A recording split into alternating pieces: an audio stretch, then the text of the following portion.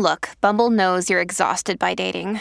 All the, must not take yourself too seriously, and 6'1" since that matters. And what do I even say other than, hey? Well, that's why they're introducing an all-new Bumble, with exciting features to make compatibility easier, starting the chat better, and dating safer. They've changed, so you don't have to. Download the new Bumble now. Okay, round two. Name something that's not boring. A laundry? Ooh, a book club. Computer solitaire, huh? Ah, sorry, we were looking for Chumba Casino. That's right, ChumbaCasino.com has over 100 casino-style games. Join today and play for free for your chance to redeem some serious prizes.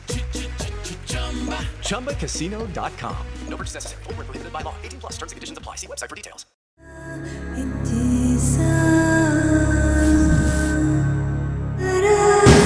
This is True Crime Psychology and Personality, where we discuss the pathology behind some of the most horrific crimes and those who committed them from a scientifically informed perspective. I'm Dr. Todd Grande. I have a PhD in counselor education and supervision, and I'm a licensed professional counselor of mental health. Dr. Todd Grande, that's my YouTube channel. Today's question is, can I analyze the case of Frank Abagnale Jr.? Frank Abagnale Jr. was born in the Bronx, New York, on April 27, 1948. He spent many of his early years in Bronxville, New York, which is about 15 miles north of Manhattan. When Frank was 12, his parents separated. After they divorced 3 years later, Frank lived with his father in Mount Vernon, New York. Frank made a number of claims throughout his life regarding his criminal career. Some of those claims have now been called into question or disproven. I'll review what he said he did, then I'll take a look at the other evidence which contradicts certain items of his account. Frank claimed that when he was 15 years old, he ran up $3,400 on his father's gas station credit card. He was sent to a reform school. He enlisted in the Navy in December of 1964, but he was discharged less than 3 months later. Not long after this, he was arrested for forgery. In 1965, Frank stole a Ford Mustang and financed a cross-country trip with blank checks from a business in New York. He drove from New York to California. Frank was arrested in California by the FBI. The case was transferred to New York. Frank was released early from custody, but he was rearrested after impersonating a pilot and eventually sentenced to 3 years in prison. 2 years later, he was released, but violated parole by stealing a car. He was sent back to prison for 1 year. Frank was released on December 24, 1968. He moved to Baton Rouge, Louisiana. There he impersonated a pilot. On February 14, 1969, he was arrested for vagrancy, but additional charges for theft and forgery were added when the police realized a few other items. Frank had a forged airline employee identification on him. He had stolen blank checks and had illegally driven his rental car out of the state of Florida. Frank was convicted on June 2, 1969, and sentenced to 12 years of probation. He fled to France, where he was arrested in September of 1969. He had stolen a vehicle in France and had defrauded people in Sweden. He served 3 months in a French prison before being extradited to Sweden and serving 2 months in prison there. 22-year-old Frank Abagnale was deported to the United States in June of 1970. He started traveling to various college campuses and passed bad checks as he impersonated a pilot. He claimed to be recruiting stewardesses for Pan Am. However, he never successfully recruited anyone using this scam. After cashing 10 forged Pan Am payroll checks, Frank was arrested by the FBI and placed in a jail in Georgia. He escaped only to be arrested 4 days later in New York City. Apparently, the guards had simply turned their backs, and Frank walked away. It was not a sophisticated escape. In 1971, Frank was convicted and sentenced to 10 years in prison for forgery and 2 years for escaping from jail. He was released on parole in 1974. Not wanting to return to his family in New York, the court decided he would be released in Houston, Texas. so that's where probation officers would monitor him. Frank claimed that he worked in a few different jobs, like in a grocery store and in a movie theater. He was fired from most of his jobs after they found out he had a criminal record. He was arrested for stealing that same year, but he was only given a fine. Eventually, he took a job with Aetna, but they fired him for check fraud. They also filed a lawsuit against him. One of Frank's parole officers encouraged him to tell his story of being a transformed individual, even though Frank hadn't transformed into anything. Frank apparently liked this idea. He started giving small lectures, promoting a story about his redemption. After this, the story kept getting larger. He said that he was a sociology professor for 2 semesters, a Pan Am pilot for 2 years, a physician in a hospital for 1 year, and an assistant state attorney general for 1 year. He supposedly accomplished all this between the ages of 16 and 21. Frank claimed that he worked for various banks as a check fraud consultant.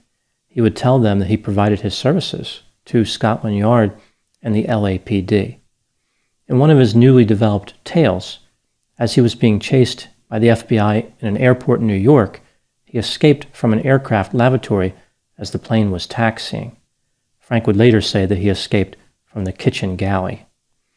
In 1977, Frank made an appearance on the national television show To Tell the Truth. People were impressed by his story. Later that same year, he was featured on the Today Show with Tom Brokaw. Not long after this, he appeared on The Tonight Show with Johnny Carson, in what would be the first of several appearances on that show. In 1978, a number of local journalists debunked most of Frank's stories, but their reports only stayed local for the most part. Frank was gaining popularity on a national level. The articles debunking his nonsense barely slowed him down. On The Tonight Show, Frank addressed the articles by saying the people who spoke to those journalists were simply too embarrassed to admit they had been manipulated by a con artist. Frank appears to have spent much of his non-criminal career advising companies on how to secure documents, like checks.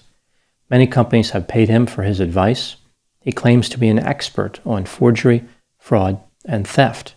In 1980, Frank published a book, which he had co-written, titled Catch Me If You Can. In 2002, it was turned into a movie starring Leonardo DiCaprio. At the time making this video, Frank continues to hold himself out as an expert on document security and fraud. Frank Abagnale and his wife Kelly live in South Carolina. Allegedly is back for Season 2, a new crime every time. In each episode of Allegedly, you'll hear a crime told to you by the person who experienced it, intermingled with actor portrayals, original music, immersive soundscapes, to create a cinematic experience for your ear. Season 2's stories include a young woman finding salvation in God, only to realize the leader of her church was running a sex cult. A case of a con artist swindling a kindly older man until he couldn't do anything to stop her. A landlord exploiting a mentally disabled man and keeping him a virtual prisoner. An act of bullying spinning a promising young man's life into total chaos. And a luxury boat captain inexplicably detained in a foreign prison with seemingly no hope of ever getting out. New episodes release every other week. Look for Allegedly from Voyage Media anywhere you listen to podcasts. From DNA testing to the Dixie Mafia, Crime Capsule brings you new stories of true crime in American history. I'm your host, Benjamin Morris. Join us for exclusive interviews with authors from Arcadia Publishing, writing the hottest books on the most chilling stories of our country's past. You can find us wherever you get your favorite podcasts or on evergreenpodcasts.com. Crime Capsule. History so interesting, it's criminal. Now moving to my analysis. In the movie, Catch Me If You Can, artistic license was employed to change some details about Frank's life. For example, in the movie, he stayed in touch with his father, but in reality, they stopped communicating early in his criminal career. Frank has made many claims that have been questioned. These are separate from the movie, like claims that he has made in speeches, in television appearances, and in his book, which is supposed to be a true story. Here are a few examples of claims that Frank has made which appear to be contradicted by credible evidence. Item number 1. Frank said that he was arrested just one time in his criminal career. This arrest was in France.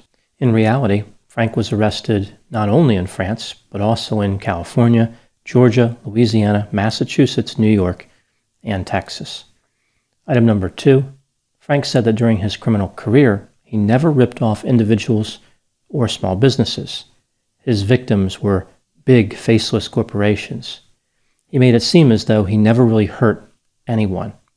In reality, Frank did commit crimes against individuals and small businesses. For example, he once stole property from his coworkers at a kids' camp in Texas. Maybe it was one of those big corporate kids' camps. Item number 3. Frank claimed that he worked as a consultant for the FBI for many years. He has given some lectures at the FBI Academy, but no one from the FBI has ever made a public statement about what Frank has or has not done for them. Frank said that he was included in a 100th anniversary coffee table book published by the FBI. His name appears nowhere in that book. Item number 4. Frank said that he passed the bar exam in Louisiana and worked as an assistant attorney general. During this time, he closed 33 cases. There is no record of Frank ever being a member of the Louisiana bar. He never worked as an assistant attorney general either. Item number 5. Frank said that he worked as a sociology professor at Brigham Young University for 2 semesters. He later suggested that the co-writer of his book may have exaggerated this. In reality, Frank was the one who made this claim, not the co-writer. In 2006, Frank changed his story a little and suggested that perhaps he was a guest lecturer and not a professor. Item number 6. Frank said that in 1971, he escaped from the federal penitentiary in Atlanta. During an interview in 1982, he said, quote, "I was and still am the only and youngest man to escape from that prison," unquote. According to the Federal Bureau of Prisons, Frank was never in that prison. I guess that just proves how good an escape artist Frank was. He not only broke out of prison, he destroyed any record that he was ever there. Item number 7. Frank claimed that he had stolen $2.5 million from the airline Pan Am using bad checks. The actual amount was less than $1,500. Perhaps math isn't Frank's strong suit. Item number 8. Frank claims to have several patents, which have earned millions of dollars for him. In reality, neither Frank nor his company holds any patents. Item number 9. Frank was incarcerated in the state of New York between the ages of 17 and 20, which was the time when he claimed to commit some of his more notorious crimes. In 2002, Frank addressed some of the inconsistencies in his story. He essentially said that the co-writer of his book took some liberties with the truth, exaggerating certain points and being overly dramatic. What's interesting about Frank placing the blame on his co-writer is that Frank made some of these claims 3 years before the book was published. When considering all the evidence in this case, what do I think happened? Was Frank really a legendary con artist who became a crusader for justice, or a small-time criminal who was only a master of exaggeration? Here's my theory about what happened. This is just my opinion. When Frank was young, he decided to become a small-time criminal, mostly stealing from targets of opportunity. He wasn't very good at it. He was arrested and convicted several times. When his parole officer had the idea of Frank talking about his magical and non-existent transformation into a respectable citizen, Frank became excited about the idea of gaining attention and money, promoting a dramatic and largely fictional version of his life. It was an opportunity for him to rewrite his story, to become the person he wanted to be. He developed these fantastical stories about impersonating a professor, physician, attorney, and airline pilot. He was such an efficient criminal that he embarrassed the FBI. Many agents chased him for years. To top it all off, he made it seem as though he never really hurt anyone. He just defrauded big companies. After Frank appeared on television, many people were fascinated by his story. They liked the idea of a charming con artist who essentially made a mockery of the educated. Frank's stories reinforced the idea that there's nothing special about people who have high-level careers. Anyone could impersonate a professional, and nobody would know the difference. In addition, he only defrauded big, evil, faceless corporations, as if the money stolen from these corporations doesn't ultimately come out of the pockets of individuals. Frank was a villain turned folk hero who was there to help people battle against the real criminals. He would reveal all the secrets of the villains and help keep people safe. People could trust Frank because he had redeemed himself. He was using his powers of manipulation for good. Frank was able to launch and maintain a career based on these lies. When Hollywood bought into his nonsensical story, Frank's popularity skyrocketed. His story must be true. Big Hollywood stars verified it, and everyone knows that research is their specialty. Now moving to my final thoughts. Several people have suggested that Frank was just an unsuccessful, creepy, small-time con artist. When he was young, this appears to be true. His greatest scam occurred after his criminal career had concluded. He tricked everybody into believing he was the world's greatest con artist. He finally found the type of scam where he could be proficient. Most criminals lie to cover up their crimes. Frank lied to amplify his. The same narcissistic characteristics that lead someone to be a con artist can also motivate them to gain admiration. The irony of this case is that Frank set out to prove he was a great con artist. He has been successful in that mission. He manipulated people into believing that instead of a petty and selfish criminal, he was a remarkable and magnanimous criminal. Some people are shocked and disappointed. They just can't believe that a person who manipulated and defrauded people could ever be deceptive. This has been True Crime Psychology and Personality from Ars Longa Media. This content is for educational and entertainment purposes only. Ars Longa Vita Brevis. Hello, this is Gary Chahot welcoming you to check out the French History Podcast. Our main show covers the history of France from the first humans until present. If you liked Mike Duncan's The History of Rome and wanted a similar program covering the land of beauty, culture, and love, we are exactly that. We also host world-renowned scholars who have delivered guest episodes on their specialties, including 18th century pirates, revolutionary booksellers in 20th century Paris, the special friendship between the Marquis de Lafayette and Thomas Jefferson, and numerous others. Learn what you love and listen to the French History Podcast today.